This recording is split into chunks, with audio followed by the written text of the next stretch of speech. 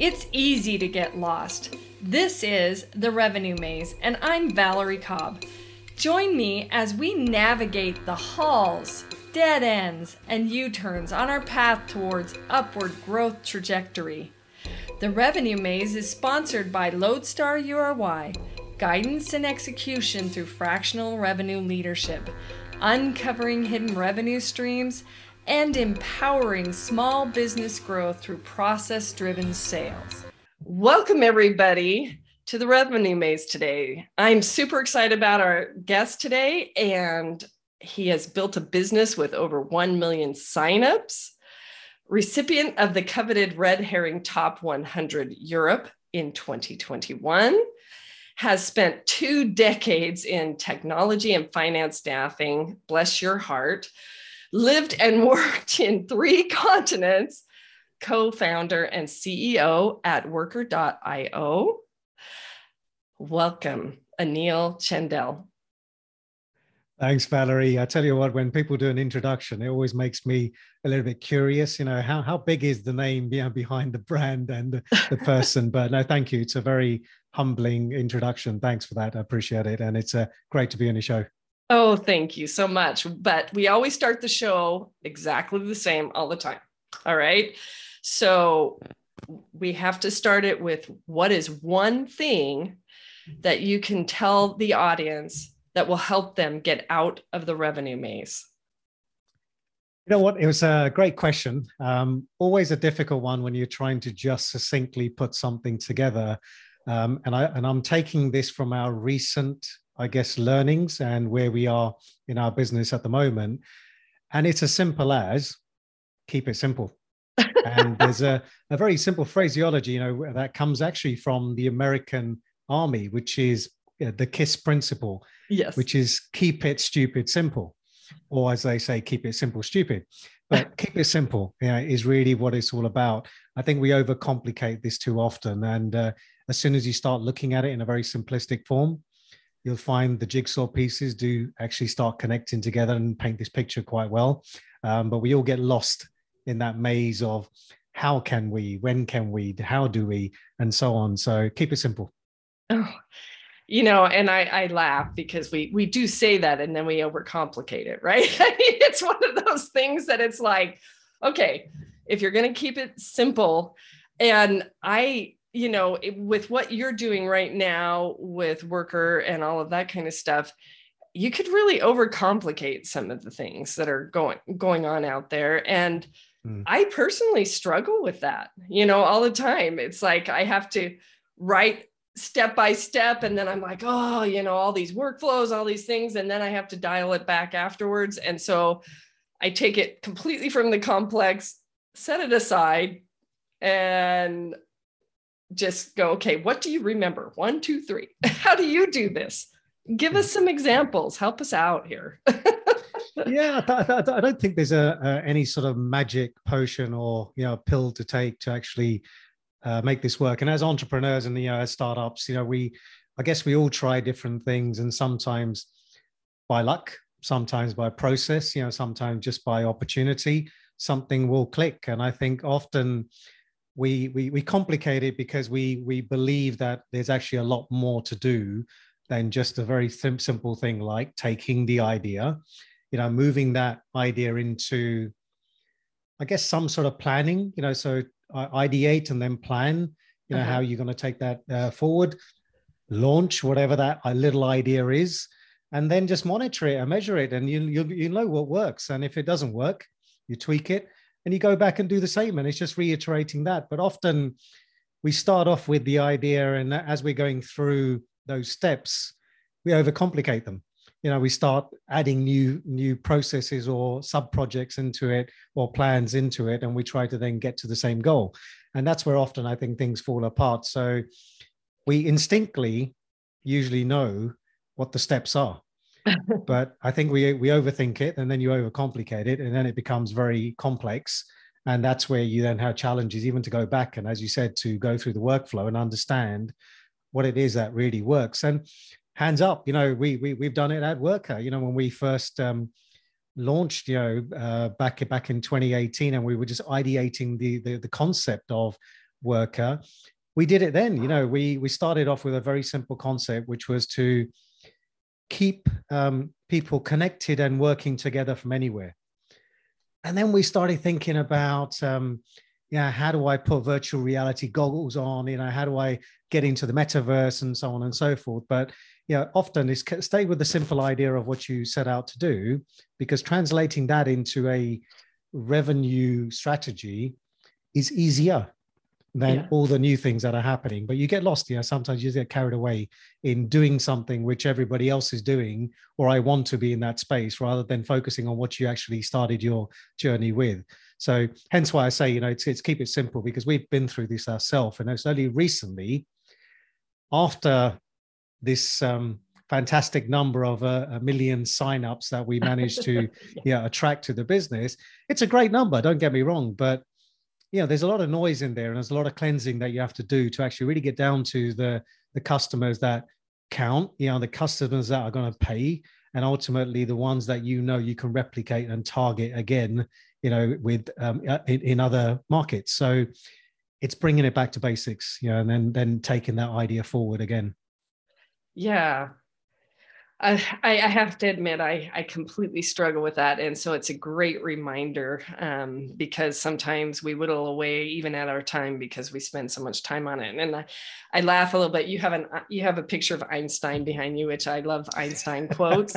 And people know, other guests know that this is not scripted, right? We kind of come up with what we're going to talk about, period. And, I probably can't quote it right, but I love the Einstein quote where he's like, if you had a problem, and it's summarizing, I would spend, 50 something minutes on the right question, what are we really solving for? And then about 5 minutes solving it, and it kind of goes around with that, because sometimes people just can't identify what is the simple problem, right? Then you can quickly go 1, 2, 3. And gosh, in the sales world, because I'm a fractional chief revenue officer, right? In the sales world, we tend, with all the AI and all the things that you've got to program, and RevOps has almost become its animal in and of itself, right? And so we run into that all the time. And another guest was talking about just product market fit. Boy, we can overcomplicate that too, can't we? So yeah, you're right. I think if when you've come from a couple of decades of working, in, I would say, the non-technical way of building sales funnels, it does really paint a really good perspective in terms of where we are now, because the buyer today is simple but complex, and I say that in sort of almost a contradictory manner, but it's simple because they're still a buyer, and as long as you provide them with the right product or service, they will obviously buy. It's complex because the buyer today doesn't just take your word for it. Yep. The buyer has the ability today to actually do many searches across the internet, look at testimonials, look at reviews, compare you, look on rating sites in terms of what others have actually benefited from your product. So they can do quite a lot of research. Whereas if you just were face to face with that buyer without any internet or any technology, the likelihood is the idea and the product or the service that you're selling, you could probably get them to buy into that fairly easily.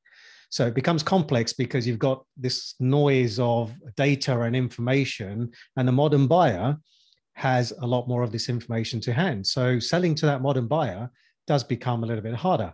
And we have to just make sure that we take that sale, to them in a simplistic form so they know what they're getting, right? So that's the challenge, but there's always going to be a bit of bias if they've done some research or they're doing research post your conversation. So the idea is, how do you get to that point fairly quickly and then get them to sort of take it on? And there's, as I said, there's no magic to this, and there's no science to it. Sometimes it works quicker, sometimes it's slower, but you've got to keep on going towards that simple step of what's the problem, that you're trying to solve. Mm-hmm. And then you're gathering information from that person to ensure that your problem is actually solved. Their problem is being solved by your solution or your service or product. But often what we're doing is we're selling like a widget, or we're selling like a product rather than actually solving their problem. So if you focus on solving their problem, they are more likely to want to actually buy your product or your service. Yeah.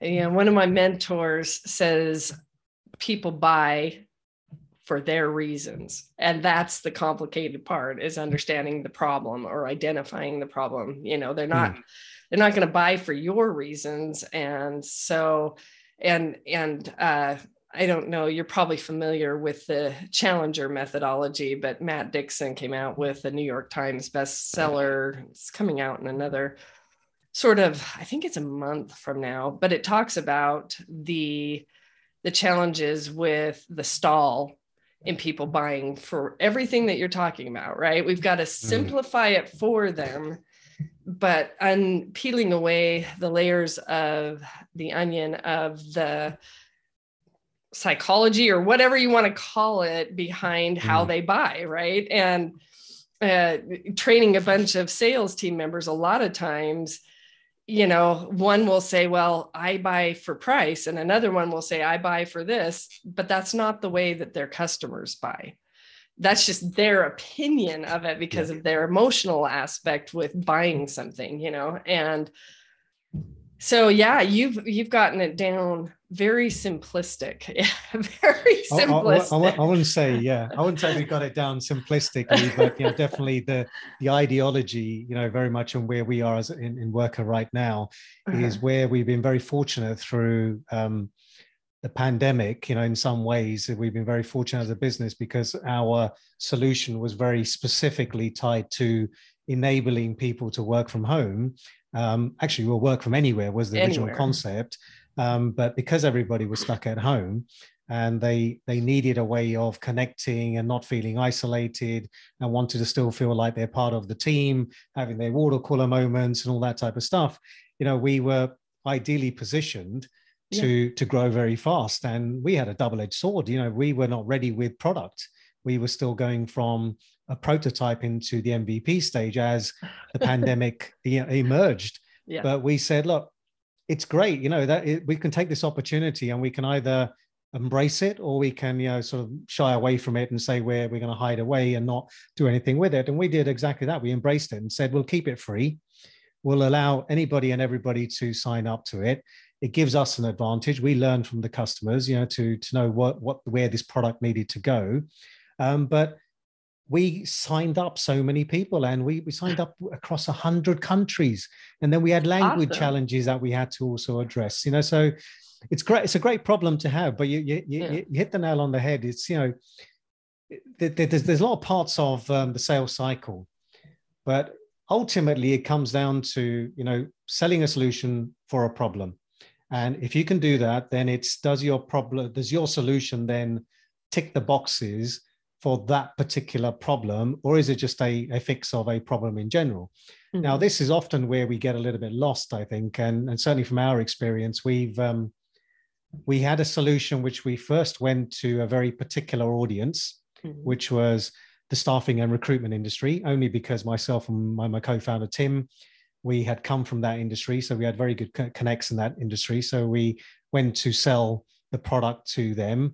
We realized very quickly, actually, that industry doesn't really want this as a solution. They're more inclined to have people in physical offices, as teams of salespeople working together to sell to their customers. And as time went on, industries started coming left, right, and center.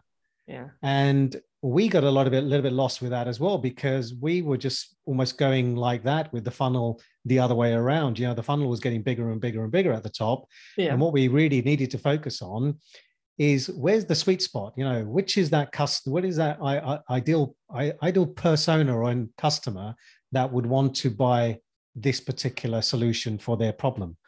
Yeah. And that's where it took us a bit more time. I don't think we're fully there yet. and I don't Yeah. think we've got it, but we certainly are finding a very niche now. So I think if you niche, it's easier to go out and target that audience, and then obviously get them to buy, because you're providing a very targeted solution to that audience as well. So solutioning rather than product selling, I think, is a very key part of it.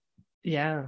No, it's great what you're saying. The work from anywhere crew, I kind of follow them as well, because gosh, back in 2004, we were work from anywhere. we did, and it was very difficult back then, right? Pre-iPhone, internet spotty at best, some of those things. We were living in the Cayman Islands, and it was interesting with little kids, and they've got these great groups for work from anywhere now for helping with homeschooling, or you could literally be on a boat for a week with your kids now, right? And work from anywhere. And one of the biggest challenges was feeling isolated. Even though we were actually physically working there, we were isolated away from family, friends, things like that, because you paid $1 million just to make a phone call back then, right? And a lot of people are like, well, that they don't experience that, right? But we had Cuban refugees pull up to our dock and a bunch of things while we were living there, and exciting things. But I do feel like the mental health portion of what you guys are doing is very important for this generation, but also the globalization is making it so people will work from anywhere. Sales has been working from anywhere on an airplane forever, right? But they didn't have the ability to do what you're talking about at Worker. And I love that. That's it. It creates less isolation for sure, collaboration, all of those things. A lot of people want those remote jobs now, just period. Anyway, COVID, yes, it probably brought it and helped it, but you save tons of money on fuel, carbon footprints that everybody's talking about, and if you can, that's the good part about it. So I love that you guys took that opportunity to help that entire workforce.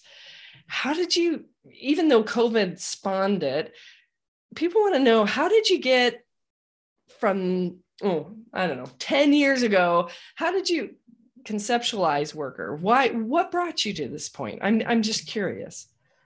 I'm going to keep it simple. And look, in reality, we didn't really go out to conceptualize it in any particular way. It was a problem that we had in another business. So myself and Tim, we co-founded a remote first staffing and recruitment business back in 2015 now. And we started that, with the mindset of, we know talent is very global today. We know we tend to lose great people because once they reach a certain success, in their life, they don't particularly want to be traveling in and out of central city locations. And we realized we could still bring them back into a very good business and make them successful and have a successful business with people working from anywhere. And that's how we started off in 2015 in a remote first recruitment business. Now, bear in mind that myself and Tim coming from to myself 2 decades, Tim 3 decades, we've come from building businesses with offices in the most expensive locations. So, central London, be in New York City, be in Dubai. So we've come from building businesses in the most expensive central business districts around the world. Yeah. Now, there's a huge cost associated to that. And we transitioned from that to saying, well, we want to be remote first and people can work from anywhere. They can sit at home, they can be in a cafe, they can go on holiday, do a holiday and then work at the same time. So that's where we started as a business. And 2 years into the business, we realized as much as we had grown and we were starting to build a successful staffing and recruitment business, we felt there was an element of loneliness and feeling disconnected and not being able to do the things that we were so used to in a physical office. Yeah, just simply having a catch up in the morning when somebody comes in. Oh, did you watch the soccer last night? Or, did you watch that particular show, on TV? What do you think about it? Or talk about just some gossip that you've heard that's going on in the business, right? And these things, we underestimate how powerful they are for our businesses, because that's what instills the culture in a business. It's the people having those non-business conversations as well as those business element conversations that actually instills those values and those beliefs and the culture of the business. So we were missing that. And we thought, well, we can't suddenly move from a remote first model to take everybody into the office. So why don't we see if we can find a solution off the shelf? And that's how the journey started. We started looking for solutions off the shelf. We couldn't find anything apart from traditional video conferencing and video meeting applications. And then Tim and I sort of looked at each other and said, look, we both come from an IT background. We're both coders, by academia, but maybe we could see if we could build something. So we went looking to find a software development company. Lo and behold, we drew a concept on the back of a piece of paper, and we sort of held it up to this software development company, said, we want to replicate something like that. And all it was 10 rooms on a screen where we could actually see who's in that room on screen, and we could then move between those rooms on screen. And then we could have that feeling of actually knowing where people are, as well as being able to engage with them very instantly. So that's where the concept really started back in 2017 into 2018. And then when we had built this very, I use this phrase, Lego looking application for our own internal use, we switched it on. And everyone suddenly felt like they were connected and they knew each other. And, we were sitting there and working away. In fact, we had a Christmas party. And this is a really interesting story. So we had a Christmas party, and obviously we all got together. We don't do that remotely. We get together and we got everybody together in a central location. And the one thing we realized, as much as we knew them as individuals in the business, and their characters were exactly what we anticipated. However, the only thing that we didn't realize was how tall or short they were, because this is all you ever see on a video meeting. So that just a little bit of an interesting fact there. But from there onwards, once we had switched it on in our business, we had clients and candidates coming in to have meetings with us, and people loved it. And that just naturally progressed on to us to say, I think we've got an opportunity to really take something to the masses and help them, because this has helped us in such a fantastic way here. And that's how the concept of Worker started in 2018, where we decided we've got a product, we've conceptualized it, we've got a prototype. Let's see if we can take it, to the marketplace and actually turn it into a commercially viable product. And it's taken us time.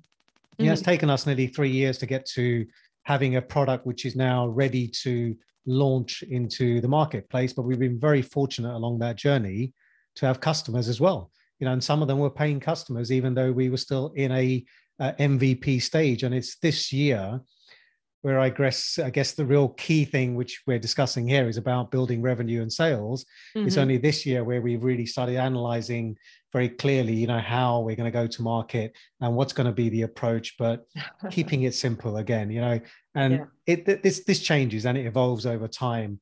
But that's where we are now, and it's been a fantastic journey. We've loved every second of it, and I'd do it again in a heartbeat, even though it's been quite painful at times. Do it again any day of the week. Yeah, no, I love that. I love that journey, and I love that it hit almost at the time of the perfect storm, right? It's like, who had that crystal ball that says, oh my gosh, now. Because I remember when I was working heavy equipment manufacturing, right? And I remember when COVID sort of hit, we were at ConExpo, and ConExpo, you may not know what that is, but it's a massive show in Las Vegas, right? And Bauma is out of Germany, and it's like twice the size of ConExpo. But, you have like 300,000 people attend, and just, you got Cat, spending like $3 million just on their booth alone, and so you just have this interesting thing, and they shut down the day, the last day of ConExpo. They shut down because of COVID. And in manufacturing, it's kind of like, oh my gosh, what do? We have all these workers, we have all this stuff. How do they actually adjust to that? And it was funny because we had teams, and they were a Microsoft shop and all that kind of stuff. So it was just like, well, the sales teams and the marketing and service, they were easy. You just flipped a switch, right? Yeah. And you couldn't have done that years ago.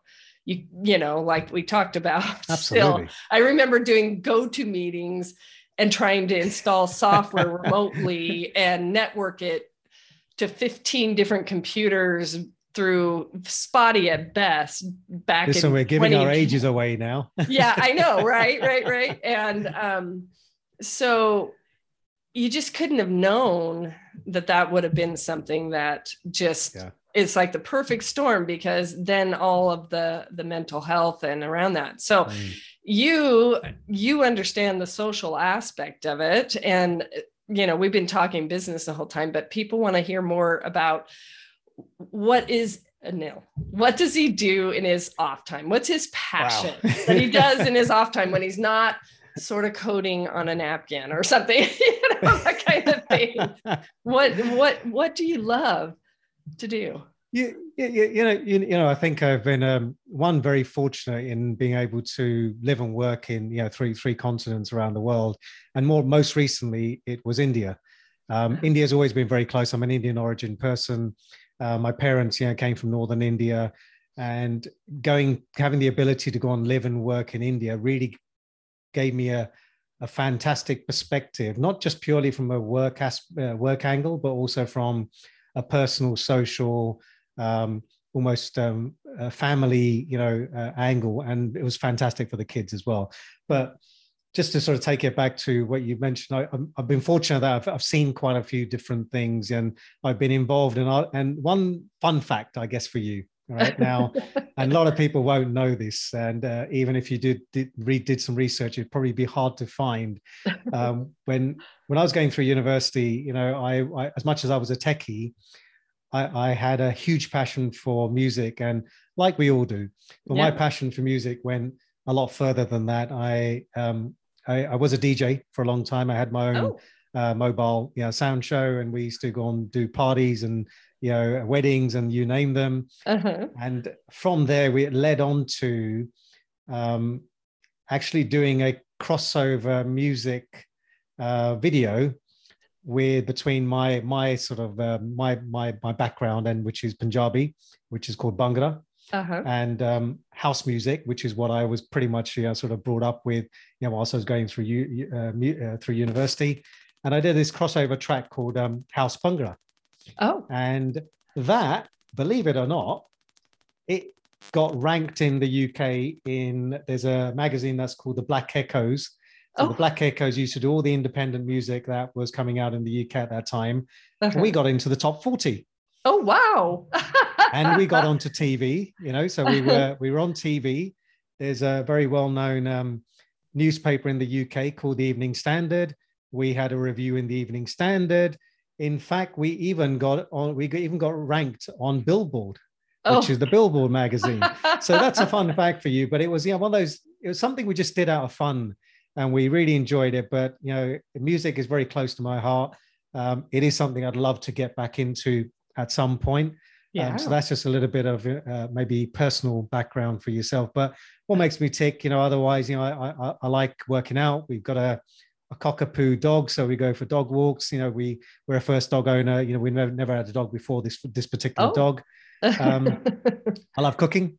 Wow. You know, so I cook Indian food as well as you know, Italian and some other foods as well. But Indian food is really what I like cooking, so I love cooking as well. But these days, I don't get a lot of time, you know, to do much. You know, and a lot of time is just being focused into what we're doing because we've got a really big task ahead of us. So it's all hands to the pumps, but you do have to take time out. And the great thing about Worker and working in this way has allowed us to keep that balance, you know, and often, we talk about work-life balance. It's work-life integration, really more than balance.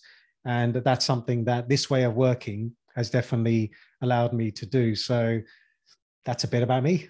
Yeah, no, that's awesome. I love that. I was over a youth group years ago, and I call her, well, I just love her dearly. And she married someone from India. And I remember it was in the United States, but it was the best wedding I've ever been to, because it was like 400 people. And it was this sit down, and I was a singer. So I sang at her American portion of the wedding, right? So she had all the henna and everything else. And we were, my husband and I were sitting there, and we're all dressed to the nines, because everybody dressed to the nines, right? And and so we're all kind of sitting there, and they have this food, and then they started to welcome the bride and the groom, and it was just this uproar of music, and people just jumped up and started dancing, and it was like 400 people, and my husband doesn't even love to dance, and it was just like you couldn't contain it, because it was so much fun. Oh my gosh, that was the funnest wedding I have ever been to, and the music was amazing, and everybody did this it was just amazing to have. We do everything big. It's like a carnival, there's fireworks, there's a band coming along with the procession, everything happens. And it's kind of, well, anyway, I just loved it, and you just brought up such a great memory with it. So anyways, I love what you're doing with Worker. I know that audience would really like to know how can they get a hold of you, Annil? What's the best way? Always, I'm across all the different social media channels, but the best way is go and check me out on LinkedIn. Okay. Because my first name is spelled with two N's. So Annil is spelled with two N's rather than one N. It's easier to find. Otherwise, you'll get lost in all the Annils that are on LinkedIn. But check us out. We're on LinkedIn, and the company Worker, and it's WURKR. You can find us there as well. So have a look. Love to catch up and chat with anybody who's interested in us or the journey we've been on. Yeah, that's awesome. Well, thanks everybody who has listened to the Revenue Maze. We're very grateful for the audience, and we are super grateful for Annil sharing his story, his company. I'm so excited for the future of work from anywhere, especially with things like Worker. And again, thank you so much, Annil. Thank you, Valerie. It's been really, really good. I've enjoyed this, and it's allowed me to sort of just think back in some of the things that we did in the early days. So thanks again for the opportunity. Great speaking to you. And I hope a lot of people get some good things out of this podcast. Me too. Thanks again, everyone. Bye-bye. Thank you all for joining another great episode. For show notes, links, and resources, visit revenuemaze.com. And never forget, you are why.